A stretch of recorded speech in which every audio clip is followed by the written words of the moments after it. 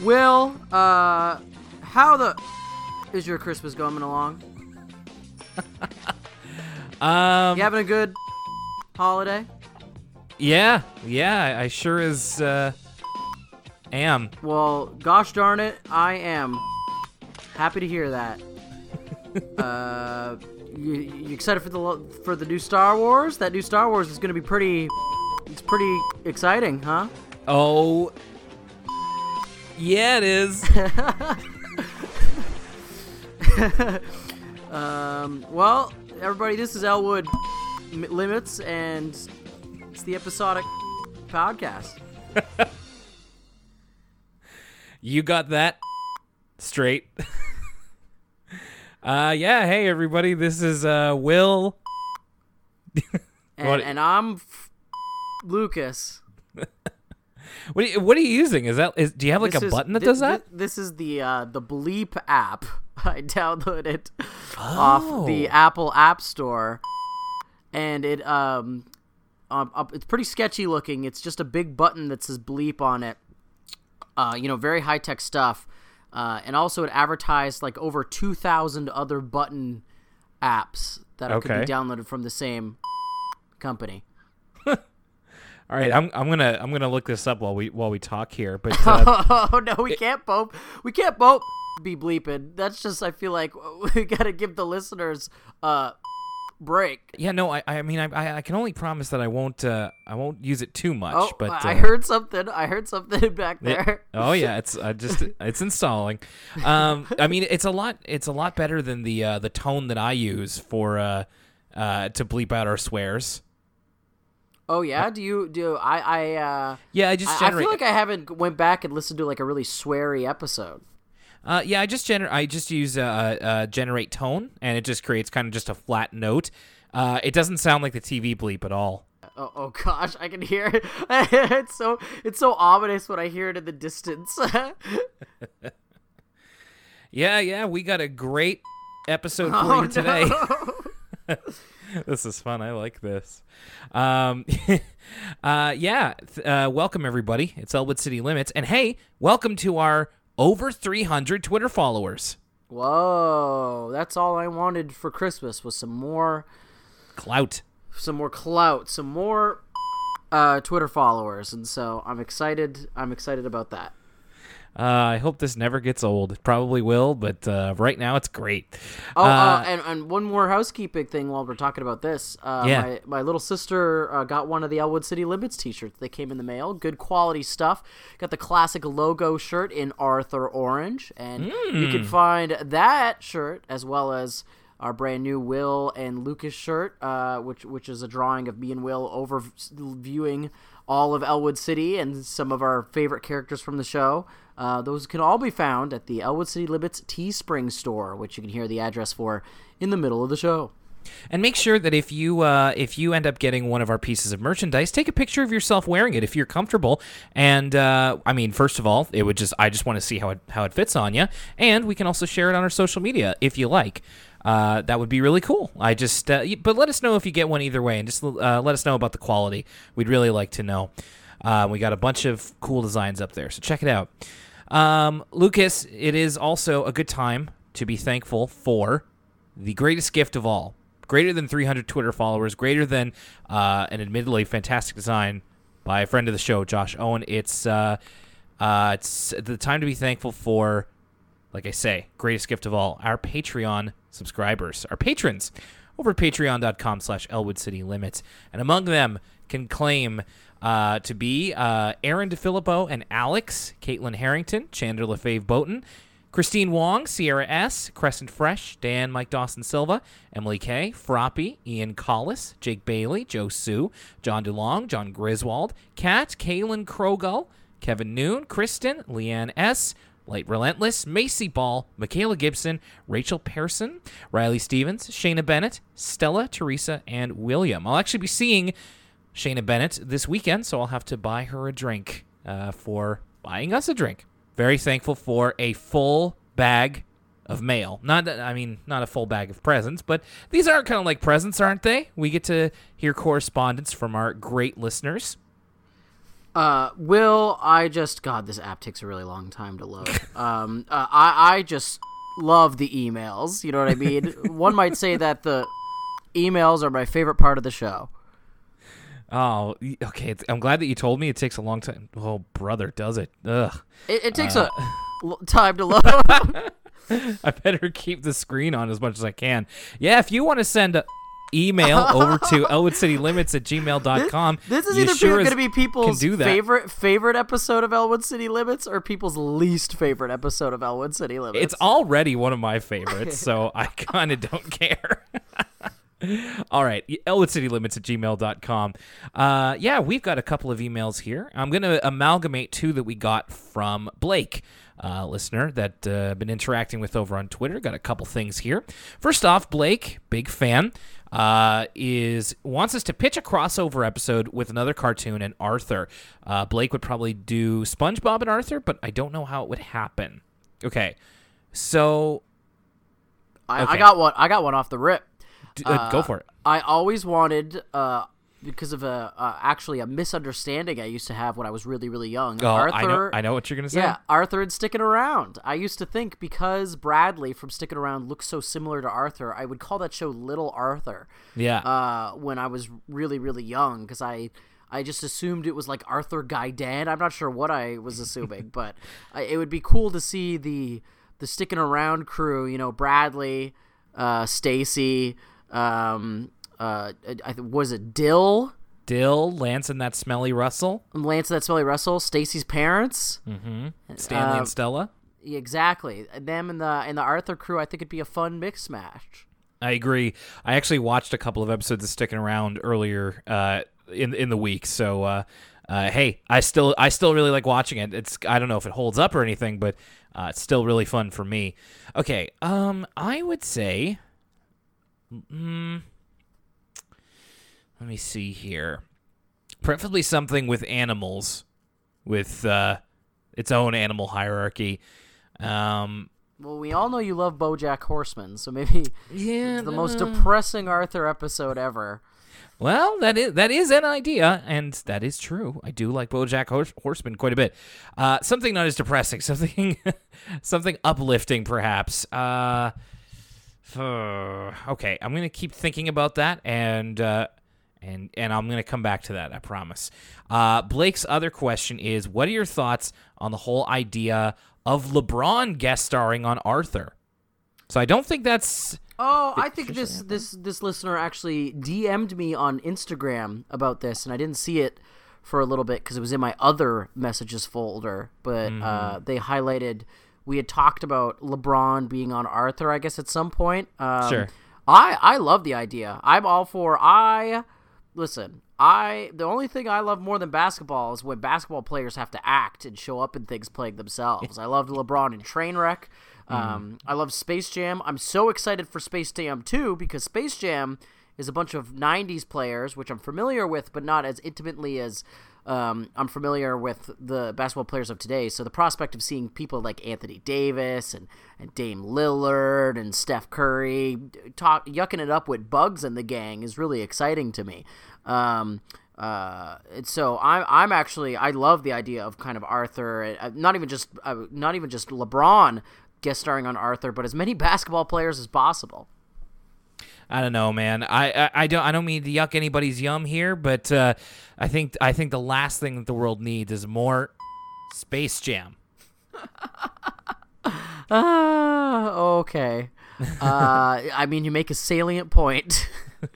I don't have much opinion. I'd love as many guest stars as possible to be on Arthur, especially considering what we're talking about this week. Let's keep going through emails here. This one is from... Hang on, just need to go to the end of the email. Let's see who sent this to me. From... Oh, my goodness. Sorry, I just had to make sure that was an I or an L. It's from Sierra. Finally emailing my favorite podcast. Been listening to you guys since January. Finally decided to write in. You guys have often mentioned Arthur's obsession with being perceived as a baby, which is something I realized just recently I can really relate to. I wonder if Arthur's fear of being seen as a baby can also be interpreted as his fear of being behind while all his friends grow up. As a kid, I was often worried about friends finding out that I still watch cartoons and played with dolls. And even now at 25, while I'm not scared that people will literally think I'm a baby, there's a fear that my friends are becoming more adult and I'm still way behind. For example, I see friends getting married, buying houses, and having kids, and I'm nowhere near those life stages at all. I wonder if Arthur also has this problem a lot, since he's the only character until later seasons with younger siblings. I'm the eldest and remember being the only one of my friends with much younger siblings, and thus doing a lot of kiddie activities with them. Anyway, I always really related to Arthur a lot, and it turns out in more ways than I anticipated.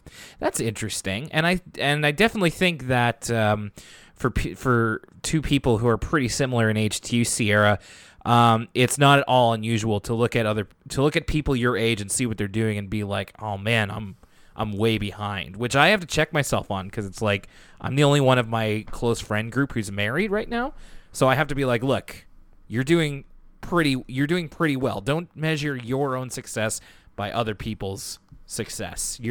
I'm sure that you're doing a lot, and you don't need to feel like you're not doing enough. Yeah, and Sierra hits on something that I've actually been thinking about a lot lately in terms of, this is, I think, a generational thing that's kind of changed, in that I similarly was the oldest sibling. And something I think has happened is that, like, what used to happen was kids who had, like, older siblings, they would kind of get the culture of the older generation passed down. So, like, I remember when I was in elementary school, kids who were, like, way into, like Nirvana and like the Blair Witch Project and like inflatable furniture, 9 times out of 10 they all had older siblings. And so, I mean, we didn't really understand that as kids. They were just like, oh, that's like kid is cooler than me, or they have this. But now with the advent of the internet, I think that's kind of gone. Like, I think everybody's kind of into either the same stuff or just completely different stuff, because we all have access to the same thing. It's not just like, oh, my older brother came home from college and gave me this CD, and how would have I figured out about this otherwise? Because I think that was a very real thing up until, pretty recently. That's kind of how like the cool people or the more grown up people were separated. I mean, at those really young kind of single digit ages. But now I wonder if that's actually less of a thing anymore.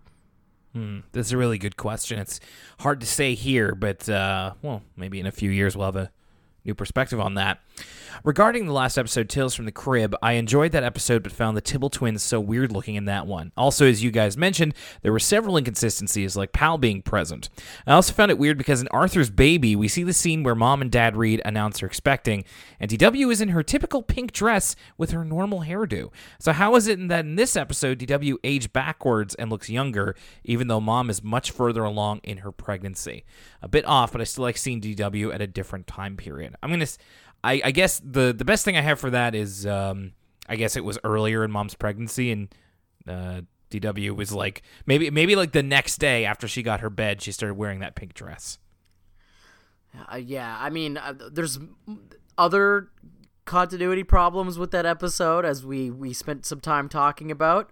I don't know. I'm starting to feel like we need to go the way of Star Wars and start like an Arthur Legends canon.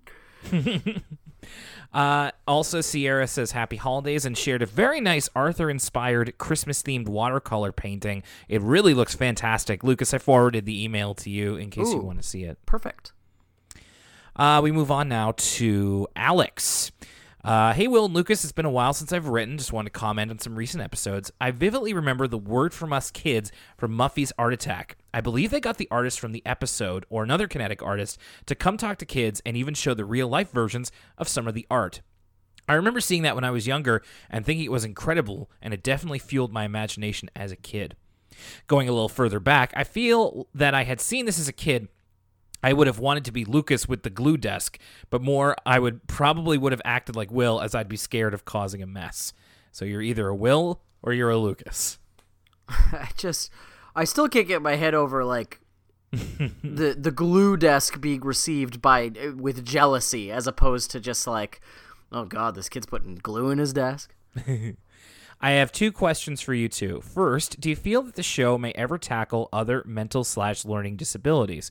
As someone with ADHD, I would like to see them cover it as they did with dyslexia, like with George, or how they talked about autism, like in the episode when Carl met George. I feel that that having a learning disability, there's a lot of misinformation and misconceptions on what it's like to have ADHD, and I feel many downplay how difficult it can make certain things, especially if you're not able to get accommodations for it, even if it says something as small as letting kids with ADHD listen to music to help them focus, or by letting them take breaks to reset their minds. I mean, I certainly hope so. I think Arthur can be at its best when it's educating in that kind of social sense, so... and I'll be interested to see, as you mentioned, the episode about the kid with autism, and I hope that there are more of those episodes to come on our watch through here. And 2, I recently rewatched the episode of Arthur where the author Neil Gaiman guest stars. It's one of my favorite episodes. Oh, yeah. Excuse me. It's one of my favorite... Color me shocked when I heard that Neil Gaiman guest starred on an episode of Arthur. Well, by golly, it just had me saying... No way. That's crazy. It's one of my favorite episodes, and it made me want to ask if either of you have watched or read Good Omens, which was released this year. If so, where would you put each Arthur character into the show? Currently, the only one I have down is Francine as Pepper, but after that, I'm stumped. Either way, I'm excited about this week's show, even more excited for the new year with new seasons. Seasons 9, 10, and 11 contain some of my favorite episodes, including the return of a character that I hope you and Lucas will enjoy seeing again. Seasons 4 to 15 are the ones I'm most familiar with, so I'm excited to see discussion of some of my favorite episodes. Thank you to Alex for that one. No, I haven't read or watched Good Omens. A good friend of mine got Amazon Prime and is watching Good Omens, and she recommends it. All right. Our last one here is from patron Rachel. Hello again, Will and Lucas. And Lucas, she put the 3 U's in there. Oh, no, not Lucas. First of all, I'd like to congratulate Will on his lovely pronunciation of Pearson. Yes, nailed it. Secondly, I just listened to your. I thought she was going to say your pronunciation of Buttigieg. Have you been thinking about that? I didn't get any. I don't think we got any emails about that. I mean, I've been thinking about that. I want to spend as little time about this as possible. But Canadian politics Twitter is kind of going crazy right now because there's a big joke happening about. Okay, a couple of years ago there was a Loblaws bread fixing scandal in which a lot of the grocery stores here in Canada were adjusting the price of bread. Anyway, recent news came out that Pete Buttigieg worked at the McKinsey Institute, which was a managerial consulting firm at the time when this was happening, and one of the clients was indeed Loblaws. Now it's and so a lot of people have created this conspiracy. It's more of a fun and around thing that if you connect the dots, it's like Pete Buttigieg is directly responsible for the bread price fixing scheme. Hence why so many people on Twitter have been changing their Twitter name to have the bread emoji and the stocks going up emoji. And so I've been thinking about your pronunciation of Buttigieg quite a bit. Yeah, and I actually just listened to the Dog Island episode talking about that, so I'm a little bit more up on that than I was before. Secondly, I just listened to the episode from the 30th. I'm honored and a little shocked that you read my entire email, given that concision is clearly not my strong point. No problem. And we sometimes with longer emails, I make edits where necessary. So don't be too upset if I don't read the entire email. Sometimes I just hit the highlights. We gotta keep rolling here. So about Muffy's art attack, I totally get why you guys didn't like it. Revisiting Arthur as an adult brings a new fun element to episodes concerning art, mostly because child Rachel did not have a bachelor's degree in the subject. Unfortunately, current Rachel's computer science degree is the one paying the bills, so those 4 years of blood, paint, and tears must be put to use by grossly overanalyzing an episode of a children's TV show. I found it interesting that the episode, at least on a light, child-friendly level, explored the subjective nature of what makes something art. I like that the show taught Muffy to let go of her attitude that one thing or another isn't real art because it doesn't appeal to her. However, the funny thing is that the definition of what makes something art is still a matter of controversy, especially in the art world. In show, Arthur Ganson justifies Muffy's doll environments as art because she clearly puts passion and care into them. While a good way to explain the idea to a child, that's not the whole story, according to a lot of artists and art historians. All right, so we're going to get into a bit of art history here, courtesy of Rachel. Okay. I had to take a modern art history class as part of my studio art major. I mostly hated it. Still, I did enjoy the discussion of Marcel Duchamp's 1917 piece Fountain, which was a hugely influential early entry in Dadaism, an art movement centered around deconstructing, dismantling, and ridiculing Western culture through absurdity and meaninglessness. Fountain is an unaltered factory-produced urinal. That's it. After the Society of Independent Artists refused to display it on the basis that it is not art, Duchamp resigned from the board. In his view, simply by choosing it, removing it from its typical function, and presenting it as art, he made it into art. Visible care and effort is not necessary. Duchamp championed a technique called ready-mades, which creates art from collected manufactured materials. So yes, Lucas was right that rolling can is art. I knew regardless of whether it worked as intended. As is the doll environment, both pieces would probably count as ready-mades. Lucas is also right that the fine art world is stupidly exclusive, not just to art made by and for children, but anything accessible to popular consumption. My painting professors used to turn up their nose at illustration, which as an animation and comics fan really irked me. Very interesting stuff here. This comes in the same week as there was that banana that was banana. taped to the That's wall. what I thought of too. Yeah. With every passing day, I become more and more right that Rolling Can would have been the star of the show. You might be sitting on a gold mine here, Lucas. You might have to bring Rolling Can to the masses. To address another Arthur discussion, I'm calling back to Binky Barnes, art expert from the second season. Basically, the opposite of the episode's plot happened to me in an abstract painting course. Once during a critique, the class unanimously decided that my painting was better if I rotated it about 90 degrees from where I had envisioned it. I gave up and took their advice because the perception of your art is as important, if not more so, than your intent. So really, if the museum had wanted to spin this in their favor, all they needed to do was cite death of the author, remind everyone that art is a collective experience, and claim that they were reconceptualizing the piece with a different orientation. There is no older trick in the art world than to say, I meant to do that, and you just didn't get it. Thank you, Rachel. Some art analysis from one of our many intelligent listeners. And if you, an intelligent listener yourself, would like to email us, well, then you can do that over at elwoodcitylimits@gmail.com. It's time to finish off Season 8. Here we go with Bighorns George. Speaking of art, there's a bit of art alive in this episode as well. That's right. We're checking in on old Bighorn George. So Bighorns George started off in kind of a weird way. I don't know if you noticed this. Immediately, when George started speaking, I thought he sounded exactly like Arthur's old deep voice. You remember that one? Oh, gosh. From the one season, Justin Bradley voiced him when Arthur's voice got really weird, really deep. I'd have to hear it again. It might just be me, but I was like, wait a second. Was Justin Bradley the voice of George all this time? But no, it's George's normal voice actor. Just wanted to put that out there in case you noticed that too. So George is at Brain's mom's ice cream shop, and Brain gets to talking about... now, does he talk specifically about Coco Taylor? Coco Taylor comes in. Yes. And then right. Brain's like, that's Coco Taylor. And then George is a little bit befuddled. And I agree with George. I, too, did not know of Coco Taylor. Of course, I had the sense that this was my real person guest starring on Arthur senses were tingling. So I immediately put that into the old Wikipedia machine. And Coco Taylor, born Cora Anna Walton, is indeed a real person, the Queen of Blues. She since passed away in 2009, but she is real. And so too, much like George was kind of the audience surrogate here. I was, too, being introduced to Coco Taylor. She lived to the age of 80, and we have 2 guest stars in this episode, and this was a perfect opportunity to learn about some music I never would have learned about if I hadn't been watching Arthur. So I looked up some Coco Taylor on YouTube. She was real good at what she did. So Coco Taylor does indeed come in the shop with Mrs. McGrady, and Brain is a bit of a blues fan, so he is beside himself. He can't believe that Coco Taylor is here. He actually he wants to use it as an opportunity to go home early. He says, "Mom, I have to go. George doesn't know Coco."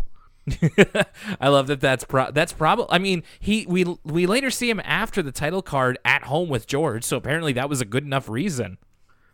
Brain's parents just must, they got to be ready that child labor doesn't step in, because it seems like Brain is always working at the Sugar Bowl. Yeah, it seems to be one of the main things he does in his spare time. So yeah, they go back to Brain's place and listen to some Koko Taylor, and it captures George's imagination. He's never heard music like this before. In fact, speaking of music never heard before, Brain has his own blues song. Okay, so a couple things about this. Yeah. I did find, and I guess this might just be because I find Brain a little bit annoying in general, but it was a little, like, mansplainy, the way Brain was just like, oh, you don't know about this? You don't know about this? It's like, Brain, he's like your age. Like, how is he? Because Brain quickly, I assumed, is like, yeah, my dad introduced me to this. And it's like, okay, so that's why he doesn't know about it, is because it's not something that everybody knows about. But that being said, the imagery of kind of like George listening to a song in his friend's room and like being way into a song, that obviously wasn't with blues, but that brought me back to, it's always fun even when you're a little kid, you go to a friend's house and they're like, this kind of plays into our discussion earlier, like, hey, my brother gave me this Nirvana album, listen to this, you've never heard anything like this before. That's actually always like a fun memory. And so this was at first I was a little bit I don't know how I feel about this, and then the scene won me over kind of with its nostalgia, and it just ends up being endearing. Yeah. All that being said, Brain's blues song sucks. Oh, really? I kind of liked it. No, I fundamentally disagree with Brain about how you don't have to be talking about heartbreak or problems to sing the blues. I am sorry, but there's unless the song is about losing your job at the pie factory, I don't want to be hearing about a blues song about pi, the math number. Not a fan. Yeah, I know what you mean. Like, I actually kind of liked Brain's song, but it was the way, it was interesting, especially after reading Rachel's email about how it's like kind of a children's understanding of the blues, of like, you don't have to be sad to do it. But I'm like, my dude, it's called the blues. Like, that's kind of the point. Like, So I mean, it's a way for kids to understand the blues without being like old enough to be sad, I guess. Sad in the way that blues songs generally are. I mean, but like George has ample opportunity. He's a living blues song in the first few seconds of this episode. His pants are ripped, his ice cream falls. Yeah, it's true. He's got reason to be this to be as sad as he is. But anyway, Brain's help does kind of inspire him to look up more blues musicians, and in fact, sort of become a blues musician himself. He buys a harmonica, and he wants to perform. He stays up all night writing a song, and eventually he wants to perform in front of Koko Taylor, which is a pretty great opportunity since she and Mrs. McGrady are friends. George comes to Mrs. McGrady's place all dressed up in a suit, and like, man, Binky and Francine are like Deezus and Marrow over here just roasting George. So I actually, and I think this speaks more to my music taste, but I really liked George's first song where he sounds all mousy. He sounds like, doesn't sound like a blues song, but he almost sounds like Elliott Smith. Like, there's a real like modern style to it. Like, yeah, it's like George is like trying to sound like Sufjan Stevens or something. I was way into this. A bit of an indie folk bend to it. Yeah. I thought it was so cute. Like, he's just over there just like very quietly just like trying to sing his song, and I'm like, oh, this poor little boy, he's so unconfident. And Francine over here just like tell him like, why are you wearing a suit? Like, I can't even hear you sing. It's just like, shut up. Like, he's trying his best here. Just let him live his life. Singing moose sounds more like a mouse, you know what I'm saying? Ha ha. Yeah, you'd have to bleep out like half of their dialogue if you're trying to listen to a bleep version of like Bodega Boys or something. Yeah, exactly. So, man, it's just sometimes Francine and Binky, they just don't know when enough's enough. But there's some really cool, like, there's a part here where Koko Taylor is singing in Mrs. McGrady's house. There's a part later when guest Taj Mahal gets to sing a little bit. Some real great music in this episode. So George is very, very upset, and he's like pretty much almost in tears, and Coco tells him he can come back and sing whenever he wants to, but George is kind of defeated and goes home. Very, very sad stuff. I don't like seeing George so upset. So he talks with Wally for a little bit and decides to listen to one more record that he didn't get to before he returns the CDs to Brain that Brain loaned him. And it turns out it's a record of Taj Mahal, a legendary blues musician with an over 50-year career, still alive today, Taj Mahal. And he imagines himself in a dusty old town where he goes to a western town kind of. Turning Point, Mississippi, population 10, which Wally remarks, not a popular town. Wasn't crazy about the Wally voice here. It's been better. He goes into the local general store. Binky is there and thinks that he's trying to steal lemonade. So he hollers for the sheriff. He disappears under the bar and then comes back. He is also the sheriff. Yeah, lots of great Binky stuff here. So a couple things about this. Not so much Binky, but a lot of the other people that show up in this dream sequence. I just saw Knives Out, which I liked. I was surprised. I'm Ryan Johnson. I'm his hit or miss for me. But I really liked Knives Out, and so I forgot about how much fun it is to do I do declare, like that kind of voice. That with all the talk of accents last episode, there's a lot of like, heavens to purgatory, I do declare, and everybody's kind of talking like this in this Mississippi town. And so that I really liked about this, but also Binky's just chewing the scenery. We haven't seen a lot from Binky lately, but I love there's a lot of physical comedy from Binky, like popping down, popping back up. I'm the sheriff too, and then when he kind of pours George these sodas, this is a very sort of a very blues scenario. George has got no money, and so Binky's gonna call the sheriff. He's the sheriff, but the only way George could get out of it is if he plays a song for him, or else that's the hookska. What does he say? The hooskow. That's the hooskow for you. And then Wally's like, I don't know what the hooskow is, but I don't like it. Like they're both very befuddled on what the hooskow could be. So George has to sing in order to pay off the lemonade, and he's very, very quiet still. But thankfully, a friendly neighborhood Taj Mahal is just next door and accompanies him on guitar. And George manages to find a little bit more confidence and sings a little louder. He's got a pretty nice voice, does old George. No, yeah, I thought I was only gonna like George's more whispery stuff. But I actually really like George's second song as well. So I was a big fan of both George songs. So this gives George a bit more confidence to try to add a little bit more to his song. He actually learns guitar, and he learns guitar in like the span of like one or two scenes. And man, I wish music was as easy to pick up as it is for George in this episode. It's just, I'm not musically inclined. It's really hard, requires a lot of practice, and I don't have the patience for it or the skill. So George learns to play guitar, and he's finally going to sing for Coco. But when he gets there, he tries to sing, and he breaks a guitar string, and he's doing all right before that, but the guitar string breaks, and then so does his confidence. It's not looking like he'll be able to go through with it. But then who should turn up but the real Taj Mahal? Yeah, and so I didn't know about Taj Mahal either. And similar to Coco, Taj Mahal, very exciting, sort of to discover his whole career, especially because he worked on heavily in some film scores. That's right. Yeah, movies like let's see here, the Blues Brothers sequel, which I've never seen. I've never actually seen Blues Brothers 2000 because I've heard it so bad, but I love the first Blues Brothers. He worked on Bill and Ted's Bogus Journey. Not great for old Taj Mahal just yet. Well, I don't know how the music is in those films, but the films, a movie called Brothers from 1977 that's pretty famous.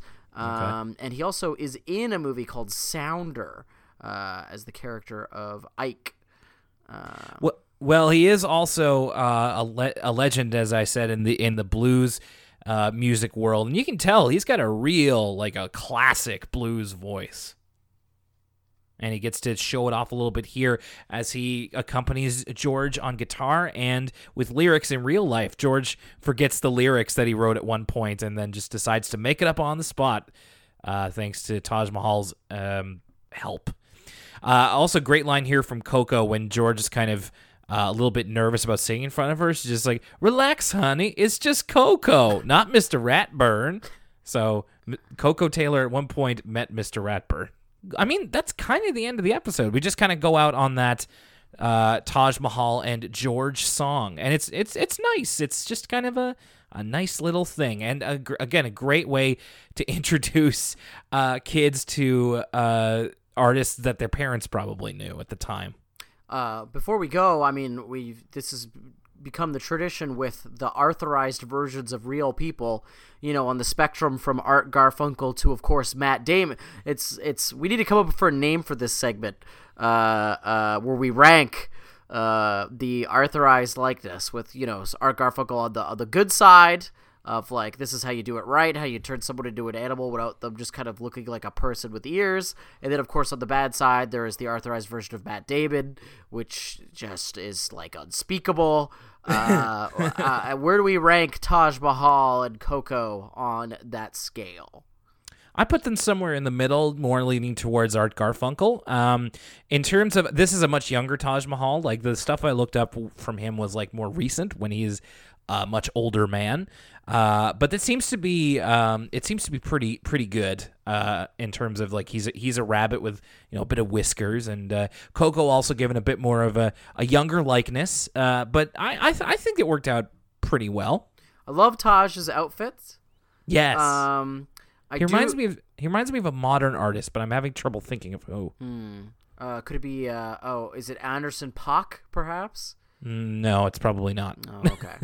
Oh, jeez, no. I keep wanting to bring up the Bleep app for comedic timing, but it just loads so slow. Why you gotta know. This sketchy app is just like, the thing that's loading is it's stealing all of my personal data. Yeah, I'm not gonna keep this on here for too long. I was thinking the same thing. It's just going into my files and just, like, selling them all to Huawei or something. Like, I even want to make a joke about that by pressing the Bleep app, but it takes so long to load. Right. Yeah, you could definitely improve upon this, but maybe improvement is not the idea behind this. No, I don't want more free buttons. I don't care if the Big Button Box 2 free gives me 8 more awesome big buttons. All I want is a button that goes... Is that too much to ask? I really don't think so. And speaking of which, we're going to take a little break here, but when we come back, we're going to get right into the final Arthur story of season 8, and it is a real good one. So we'll be right back. Support for Elwood City Limits is really easy. First of all, you can visit us and follow us on social media. You can go to facebook.com/Elwood City Limits. On Twitter, you can follow us at ECL Podcast. We're also on Tumblr, elwoodcitylimits.tumblr.com. You can also go to our Instagram, Elwood City Limits. Follow us over there too. You can also contribute to us on a monthly basis over at patreon.com/Elwood City Limits. We have corresponding rewards for when we hit certain levels of patronage. So please, if you feel like you would like to donate financially to us, you're under no obligation to, but if you want to, patreon.com/Elwood City Limits. Also, if you want to have a little bit of ECL on your person, go to teespring.com/stores/Elwood-City-Limits-store. Make a little rhyme out of it. You can go over there and get a t-shirt, a hoodie, or a tank top with the Elwood City Limits logo on it. And we've got even more designs coming in real soon, so make sure to check back there. Finally, share this podcast with a friend who likes animation, who likes Arthur, or who just likes having fun. Sharing us on social media, sharing us with people you know, and sending in your emails to elwoodcitylimits@gmail.com. All are fantastic ways to support us, and we thank you very, very much. Now, let's get back to the show. Okay, so are we going to do the joke where we say that the episode is... Or should we just say that the episode is called Bleep? I think everyone, gosh help them, if they watch this episode before listening to, which I know some people do, listening to this podcast, because they're going to be all bleeped out at this point. I think we owe the poor audience a break. But yes, this is Bleep. This is probably, I would say, the most infamous episode of season 8. When we were looking over some of the episodes that were in this season, I know you weren't really familiar with a lot of them. I wasn't particularly familiar with a lot of them. But this one, I recognized it immediately. And I don't always recognize episodes from the titles, but I was like, oh, this episode.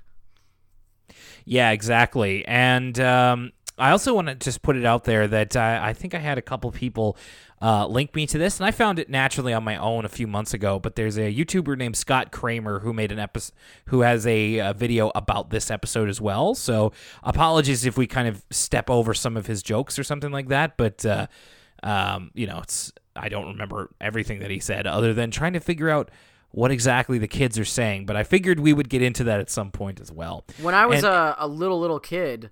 My friends, this was back when like things like Dragon Ball Z Abridged and like Yu-Gi-Oh! Abridged and all those like YouTube things were big, where you just like talk over something, you would do dubs of it. And my friends, this was one of they did a bunch of things, and all of these are deleted. They've all been like wiped off the internet because sometimes you don't want the stuff that you made when you were 13 to still be out there. But they this was the episode of Arthur they chose to dub over for obvious reasons. Of course. So this one starts out with Arthur on the set of The Altos. Oh my goodness. This was already... You want to talk about... The one thing Season 8 does have is 2 of the best Arthur openings of all time. First with the Cribs parody, and now The Altos. This was incredible. Everything about it. The dialogue...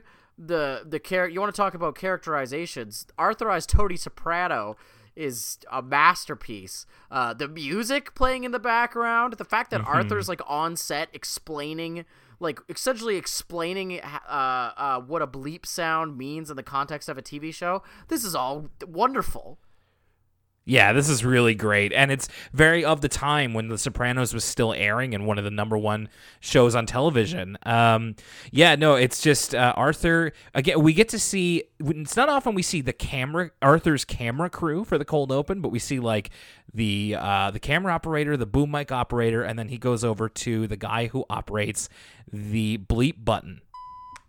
And he is responsible for putting all the bleeps into The Sopranos, into the Altos, which is kind of funny because, I mean, even when the Sopranos would be playing on like CTV, they'd be playing it late enough at night that they could just say all the swears. They wouldn't just bleep it, and they definitely wouldn't do it live, which seems very, very tricky to do. Or at worst, if I've ever seen episodes of The Sopranos censored, it was like they would cut out the sound as opposed to adding a bleep. Mute it. Though you know what? I think like for comedic purposes, like adding a bleep is way funnier.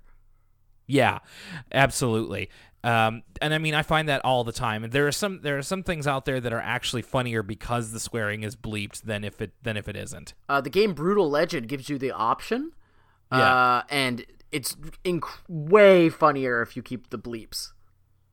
I find that there are some episodes of the Boondocks that are a lot funnier because the bleeps are in. Interesting. Like the one where they have the one where they do the thing where Riley's on a basketball team and Tom is coaching, and at the very end he goes like on this swearing tirade. It's so much funnier when the bleeps are in. It's just like it's constant, and it's just it forces you to use your imagination a little bit, and also use the bleeping for comedic timing itself. Speaking of comedic, so the guy who operates the bleep button, everything about this is funny. If you know anything about like television production, the fact that he's got the headset, and he's got this like little table. Later on, Arthur talks about using the bleep button not only in the context of this TV show, The Altos, but what if you could have that guy just in your life? Yes. And like they're playing this baseball game, and the guy's just like sitting there with his little stool and his little table that's perfectly at waist height to hold the bleep button. The bleep button is plugged into somewhere on this baseball field, and he's just sitting there waiting to press it, waiting for his cue from the stage director or what have you. It's hilarious. And I love how this guy's just like typical, like, it's a living. Like he's just sitting there, happy, just a working Joe. Yeah, just a union guy. He's eating his cookies. I love him. This reminds me of the Black Mirror Christmas episode where you could like mute people in real life, because essentially he's like covering up so much of what like Francine or DW is saying that it's basically just sounds like nonsense. You know what? I was thinking about it. Last minute change for throwaway character of the week. Last minute change. I was going to give throwaway character of the week to the angry teen who teaches DW the swear word. But you know what? We've seen those kind of characters on Arthur before. We've seen like teenagers. If we remember the stoner youth pastor soccer coach, there's the tough customers. They kind of fill that role. I'm giving it to the character the likes we've never seen before, which is Union Bleep Button Operator. He deserves recognition for all his hard work. Absolutely, I agree. Also, just going back to the altos part, they're talking. The dialogue that they have is talking about one of the characters' mother's Apple Betty. Apple Betty is a crustless pie. I think it might be close to like Apple Crisp. My sister used to make that. Ooh. It leads to like Arthur bleeping out Francine when she's chewing him out for missing a pitch during a baseball game. And we also see this here kind of a throwback to Arthur's Perfect Christmas, where Arthur's chasing DW around the living room and he accidentally knocks over the glass bird that he replaces in the special. By the way, if you'd like to hear our full-length commentary on Arthur's Perfect Christmas, it is now up for free on the podcast feed and wherever you get your Elwood City Limits. So check that out if you haven't yet, and add us to your Christmas viewing list. And we get my favorite line of the cold open, and it's DW saying, "Mom, Arthur just your favorite bird." Very funny. And it's actually a bit of a longer cold open. It ends with DW finding the button, and that's right. Our main man, the bleep operator, is on his 15, and the bleep is just like drowning. It's just like one extended long bleep. And Arthur's like, "Shut it off!" And then it turns out it was DW holding down the button. Mm-hmm. Missed opportunity as well to have Arthur bleeped in the title card. It's the one where DW like opens up the curtain. He's in the bath, so he could have just been like, which would have been funny. But maybe they didn't want to draw attention to it that way. So DW in the episode itself is out in a glassware store with Grandma Thora, and she happens upon this young punk teenager and his put upon mother. That's right. As the runner-up for throwaway character of the week.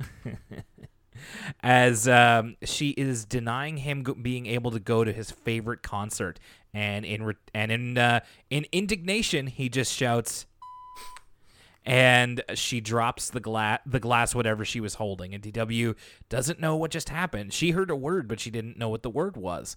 And she tries to ask Grandma Thora about it later, but she's afraid that Grandma Thora will drop the like ceramic bowl that she's carrying. So that's one of the funniest things about this episode, is because DW doesn't even understand the concept of a swear word. She just thinks it's like a word that causes people to drop and break things.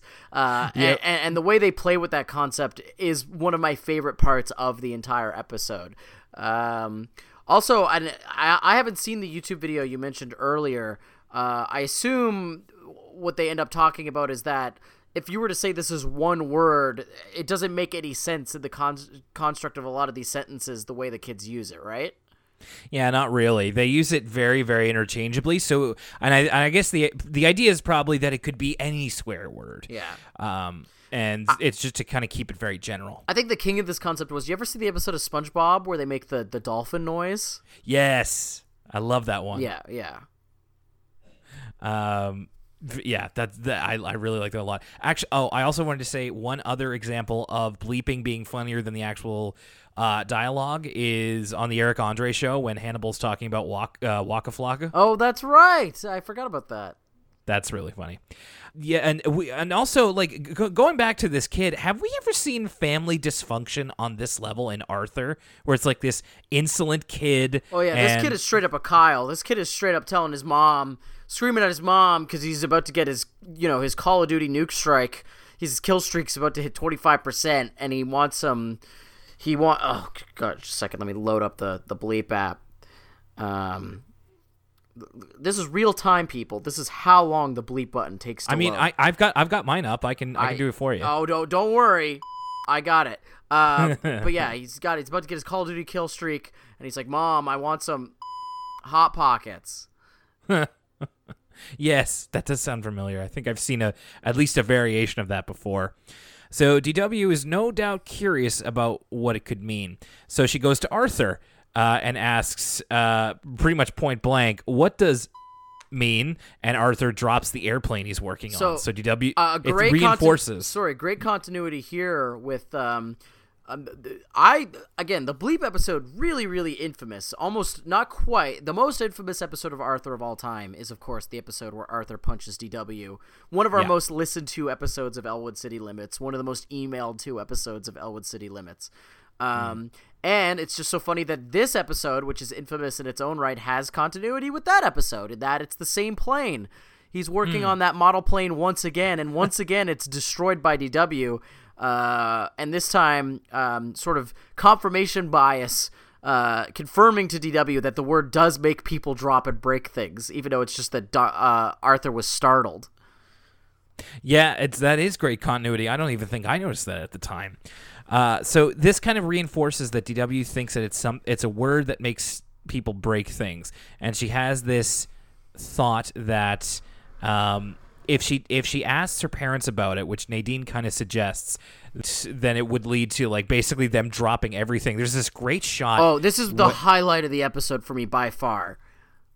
So when DW is thinking of herself at the dinner table and she's like, I wanted to ask you about something, and she looks over to Arthur, and Arthur's pouring a glass of water, and he just silently just shakes his head like, no, don't do this. It was so funny. And then I loved this. Mom drops her plates. Smash cut to Dad dropping the entire meal. Kate's throwing stuff. A light outside, a lamppost breaks. And then just all out destruction. The moon falls out of the sky. This is like one of the zaniest sequences we've seen in a while. So all of the windows in all of the houses in Elwood City break, and then the moon falls out of the sky. A giant Mary Moo cow jumps over the moon holding an egg, and then breaks an egg with a ballpoint hammer. Yeah, that was a walk, but it's very visually interesting, that's for sure. That last sequence of the moon and the Mary Moo cow, it's almost like one of those animations from one of the Terry Gilliam like Monty Python films. Yeah, kind of. It's very surreal. That level in a of way. humor, yeah. So this reminded me of how when I was little, I remember being at the dinner table and asking my parents what the F word meant. So we did have that kind of discussions, and it was just like, well, it's a bad word, and you shouldn't say it, kind of thing, essentially. I also think that it's quite rare. I was thinking about this, about how rare it is that, at least in my experience, to have a kids show tackle swear words directly. You mentioned the SpongeBob episode. I'm glad you did, but this is doing very much so in a more, I guess, educational kind of context. And it's funny because like learning about swear words is a common childhood occurrence. Like it's just kind of part of growing up, is discovering what it is, maybe getting in trouble for saying it, like finding out what they are, that kind of stuff. I'm surprised more shows don't talk about it. Well, it's funny you mentioned that. I think the reason more shows don't talk about it is that it's a really hard line to walk. Like even, a show with the tact of Arthur, I don't think they quite nail it. And the problem is, this is going to be a weird analogy or a weird comparison, but they talk about how you could never make a film about war that truly truly shows war in the correct way, because by the nature of making a film about it, you've made it exciting, right? And so Right. like movies like Saving Private Ryan, as much as they try to be gritty and realistic, they don't quite capture it because you're watching a film, it seems exciting. And similarly, in trying to make an anti-swear children's episode, you have to show the truth, which is that it's fun. It's so fun. Like, swearing is so fun. And even this episode, they don't quite stick the landing in that, like, this next scene with the Tibbles on the playground. I'm looking at this freeze frame, if you immediately pause, of just the joy, the elation on the Tibbles' faces. They're literally kicking their legs up and just saying the word over and over again. They think it's so funny. And it's true. Like, swearing is great. I do it all the time, just not on the show. If I was a kid and I saw this episode, there is a really nice moment near the end of this episode where Mom has a really good line to kind of the episode's one argument against swearing. But I don't think that surmounts just what a blast everybody on the playground seems like they're having. Like, this episode does make swearing seem as fun as it is. Yeah, so the Tibbles use this as an opportunity. I mean, they don't really know what the word means, but DW knows that they know it because obviously they were just saying it a bunch of times. So this is their opportunity to trick her. So they say that if it's a word that if you say it in front of somebody, they become your zombie slave for the rest of the day. And let me tell you, if swear words turn people into zombies, there'd be none of you left. Like, I what I mean is, I swear a lot. So there'd be a lot of zombies in my world if that were happening. All this stuff with the proliferation of the swear word on the playground reminded me of one of my favorite internet videos of all time, which is, I think, a perfect encapsulation of just how kids talked, at least when I was a kid in the early 2000s. And it's a video called "This Damn Ass Rock." Okay. And it's a footage of two kids, I think in the early 2000s, probably around 2004, probably around the same age I was in 2004. And I don't want to repeat what they say in the video, but you're free to look it up yourself, "This Damn Ass Rock" original. Because this is just how kids talk. Like, this is how if you're in grade 6 in elementary school and you've just figured out about swear words, this is how little kids communicate with one another. Well, I'm always interested to watch the video recommendations that you have, so I'll watch this afterwards. It also just reminds me of I think it's the episode of The Simpsons where they get like stranded on the island and it becomes Lord of the Flies, and Bart realizes, like, we can swear as much as we want. We can live like kings. Oh, sorry. Damn hell-ass kings. Sorry, I heard the end of that. You cut out for a second, but I heard the important part, which was the swearing. Yeah. Of course. Swearing is the most important part. So DW, of course, believes them because they actually, like, Tommy becomes Timmy's slave briefly, and so he so it's enough to get DW to believe. So they try to get her to say it around Miss Morgan, which DW imagines, like, if Miss Morgan became her slave, then she would drink soda and get to watch TV. But she ultimately doesn't do it, despite the Tibbles giving her the double thumbs up. And this is another fun point of drama throughout this episode for the adults watching, is that you're constantly on pins and needles being like, is this the time where DW is actually going to say the swear word to an adult? Right. Because you know what's going to happen. Like, of course, it has to. And you also know, like, what are the implications? Like, if DW just swears at an adult, how they're going to react. So every time they kind of play with it, like hear her talking to Miss Morgan, there's a couple other situations where she's just about to say it, even at the dinner table, before you realize that's like an an imagination sequence. That's like a fun through line through this episode of like, oh, is she going to say it? Is she going to say it? There's I wonder if you might have this line here, because I didn't write down the exact line. There's a point where DW is talking with Nadine about, I think it's like whether or not she should say the swear word. And I just have the note here. I just love when Nadine always goes along with DW's worst instincts. Like, DW says something like really like she says something false or like provably incorrect, and Nadine's like, that's a very good point. And I'm like, no, it's not. I just can't remember what it was. I know DW has this whole spiel about how it could be true, but the Tibbles have lied before. which was it's funny because it's self-aware of DW, but just not quite self-aware enough.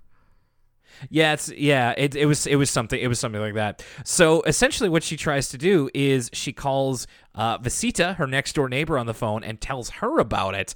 Because she wants essentially Visita to be her swear word cipher and try using it in her own house and see what happens, which the whole concept I was mortified. It tickled me. So when this whole idea comes to DW, she sees the neighbors walking in, and I was like, is she just going to run up to them and swear at them? But this is almost even worse. Like, this whole plot is, like, so diabolical. And, of course, it's going to come immediately back to DW because her parents are going to be like, where did you hear that? And she'll say DW. But, like, DW's, like, whole thing about, like, being like, yeah, but you probably should say it. Only us grown-up kids can say it. And then even DW knows what a honeypot she set up because she's like, I give her about 5 minutes until she says it. This tickled me, though. It's just classic little kid manipulation, and it's just like DW has this like little peon essentially in Visita that she can get to do whatever she wants as long as she says, "Oh, the big kids get to do it." So it's like we've seen kids Arthur's age and the Tibbles fool DW, and DW has somebody that she can always fool, which I just think is really funny. The way the scene's blocked out's great too. It's got that rear window tension of DW watching Visita like walk towards her parents, start a conversation with her parents, hands behind her back, getting ready to say it, and then everyone's like shocked faces. And all the while, Mom is saying, like, it's dinner time, come down for dinner. And DW's like, in a minute. And then Mom's like, no, DW, right? Like, she gets more and more kind of agitated with her. And DW is also getting impatient, trying to wait for Visita to say it. And then finally, she just outright says it to Mom, whatever it is. And then Mom comes upstairs as Visita points at the window where DW is perched and, telling on her. And then we get the... What did you say, Dora Winifred Reed? Like, it has to be, you really have to put on the most serious voice here and be like, there's going to be consequences for this. But I mean, there kind of is, there kind of isn't. Essentially, DW gets away with it because she didn't know what she was saying, which is very true. But, she finally does ask Mom point blank, like, what does that mean? I don't understand what it means. And Mom herself is just like, well, it's a very bad word. And I was kind of afraid that they would leave it there. But then she does kind of put a cap on it. Like you mentioned earlier, she says, I guess you could say it means I want to hurt your feelings. Which and is... then DW... that is like an exceptional line. Because again, like how do you... like? It's good. Just saying... you shouldn't swear because it offends some people. I'm like, oh, who cares? Like, whatever. But then when mom puts it in a way where she goes, it's like saying to someone, I intentionally want to hurt your feelings. That is a really excellent line. Now, that being said, like I said earlier, that line is rendered ineffective when we smash cut to the most common, like, one of the most unintentionally funny things I've ever seen in Arthur, which is like all these preschoolers just like swearing up a storm on the playground. Yeah, it's great. I do also want to say, like, DW, after she gets told like what it means, essentially, she just goes, why didn't somebody tell me that in the first place? Which, great question. But then we wouldn't have the episode about it. Yeah, the little kids swearing in like for every second word is chef's kiss. It's excellent. It's just like, hey, did you? Yeah, did you already? Yep. It's just, man, it's great. It's like little kids swearing, pretty funny. And then the episode does cap with DW being like, guys, let me tell you what those words actually mean. DW, learning everybody something here. Okay, final episode of Season 8, Lucas, and it's time to wrap things up. Let's go back to Big Horns George. What'd you make of that?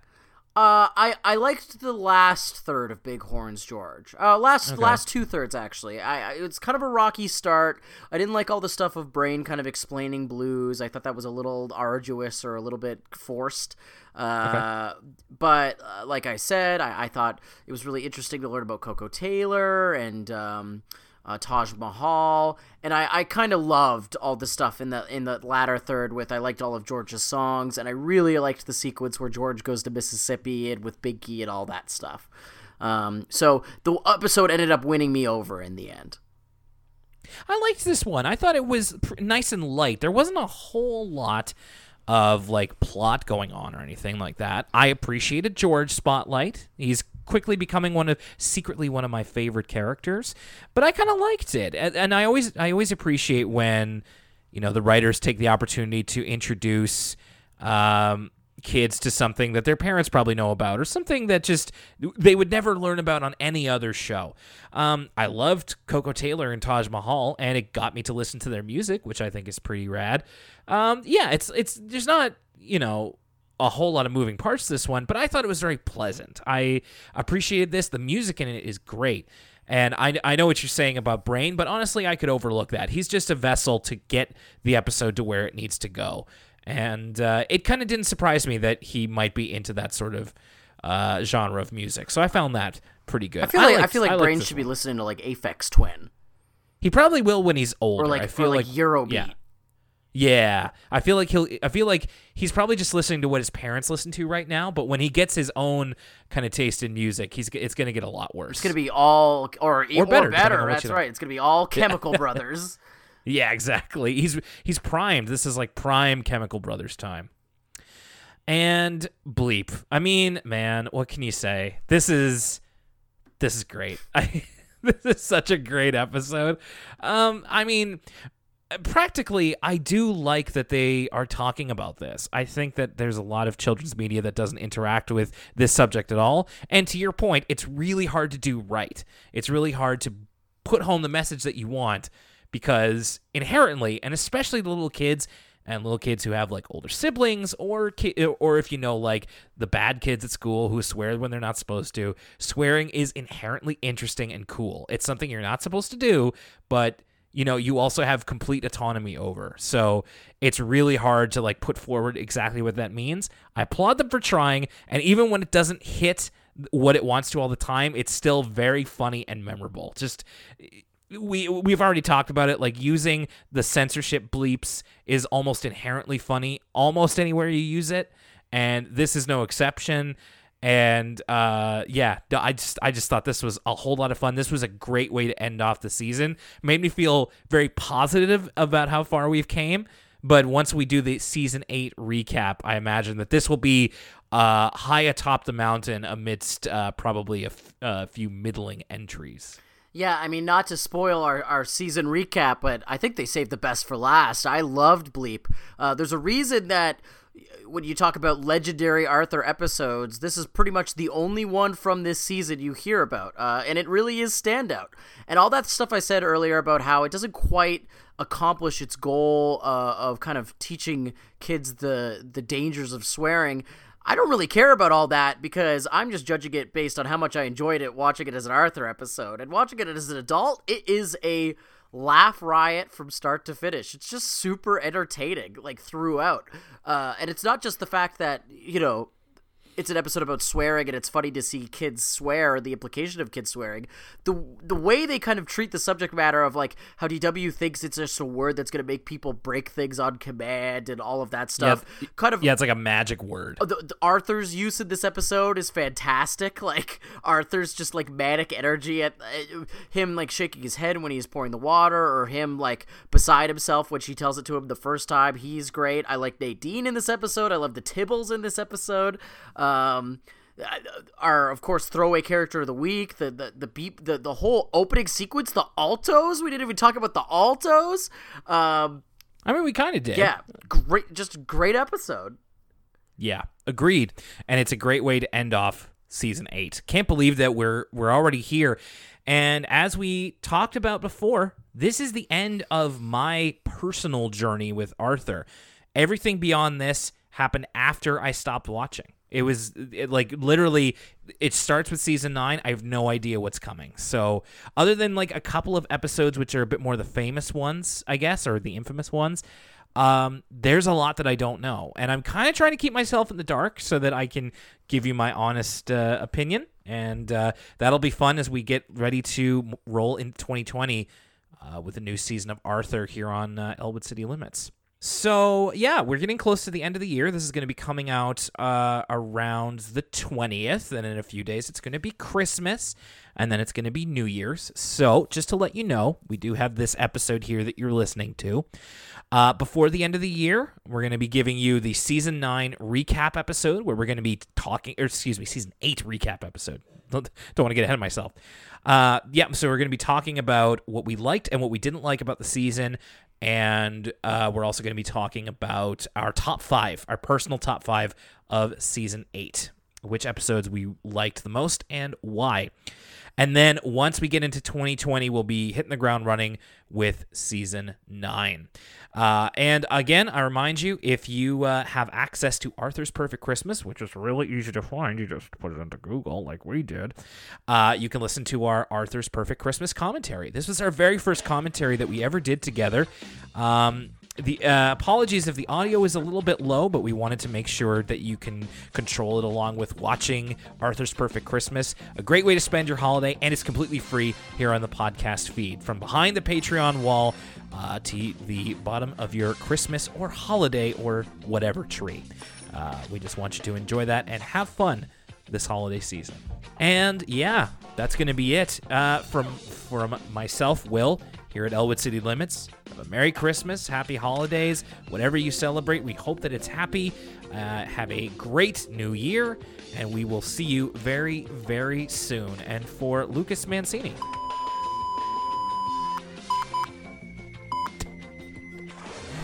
All right, Merry Christmas, Happy New Year. We'll see you later.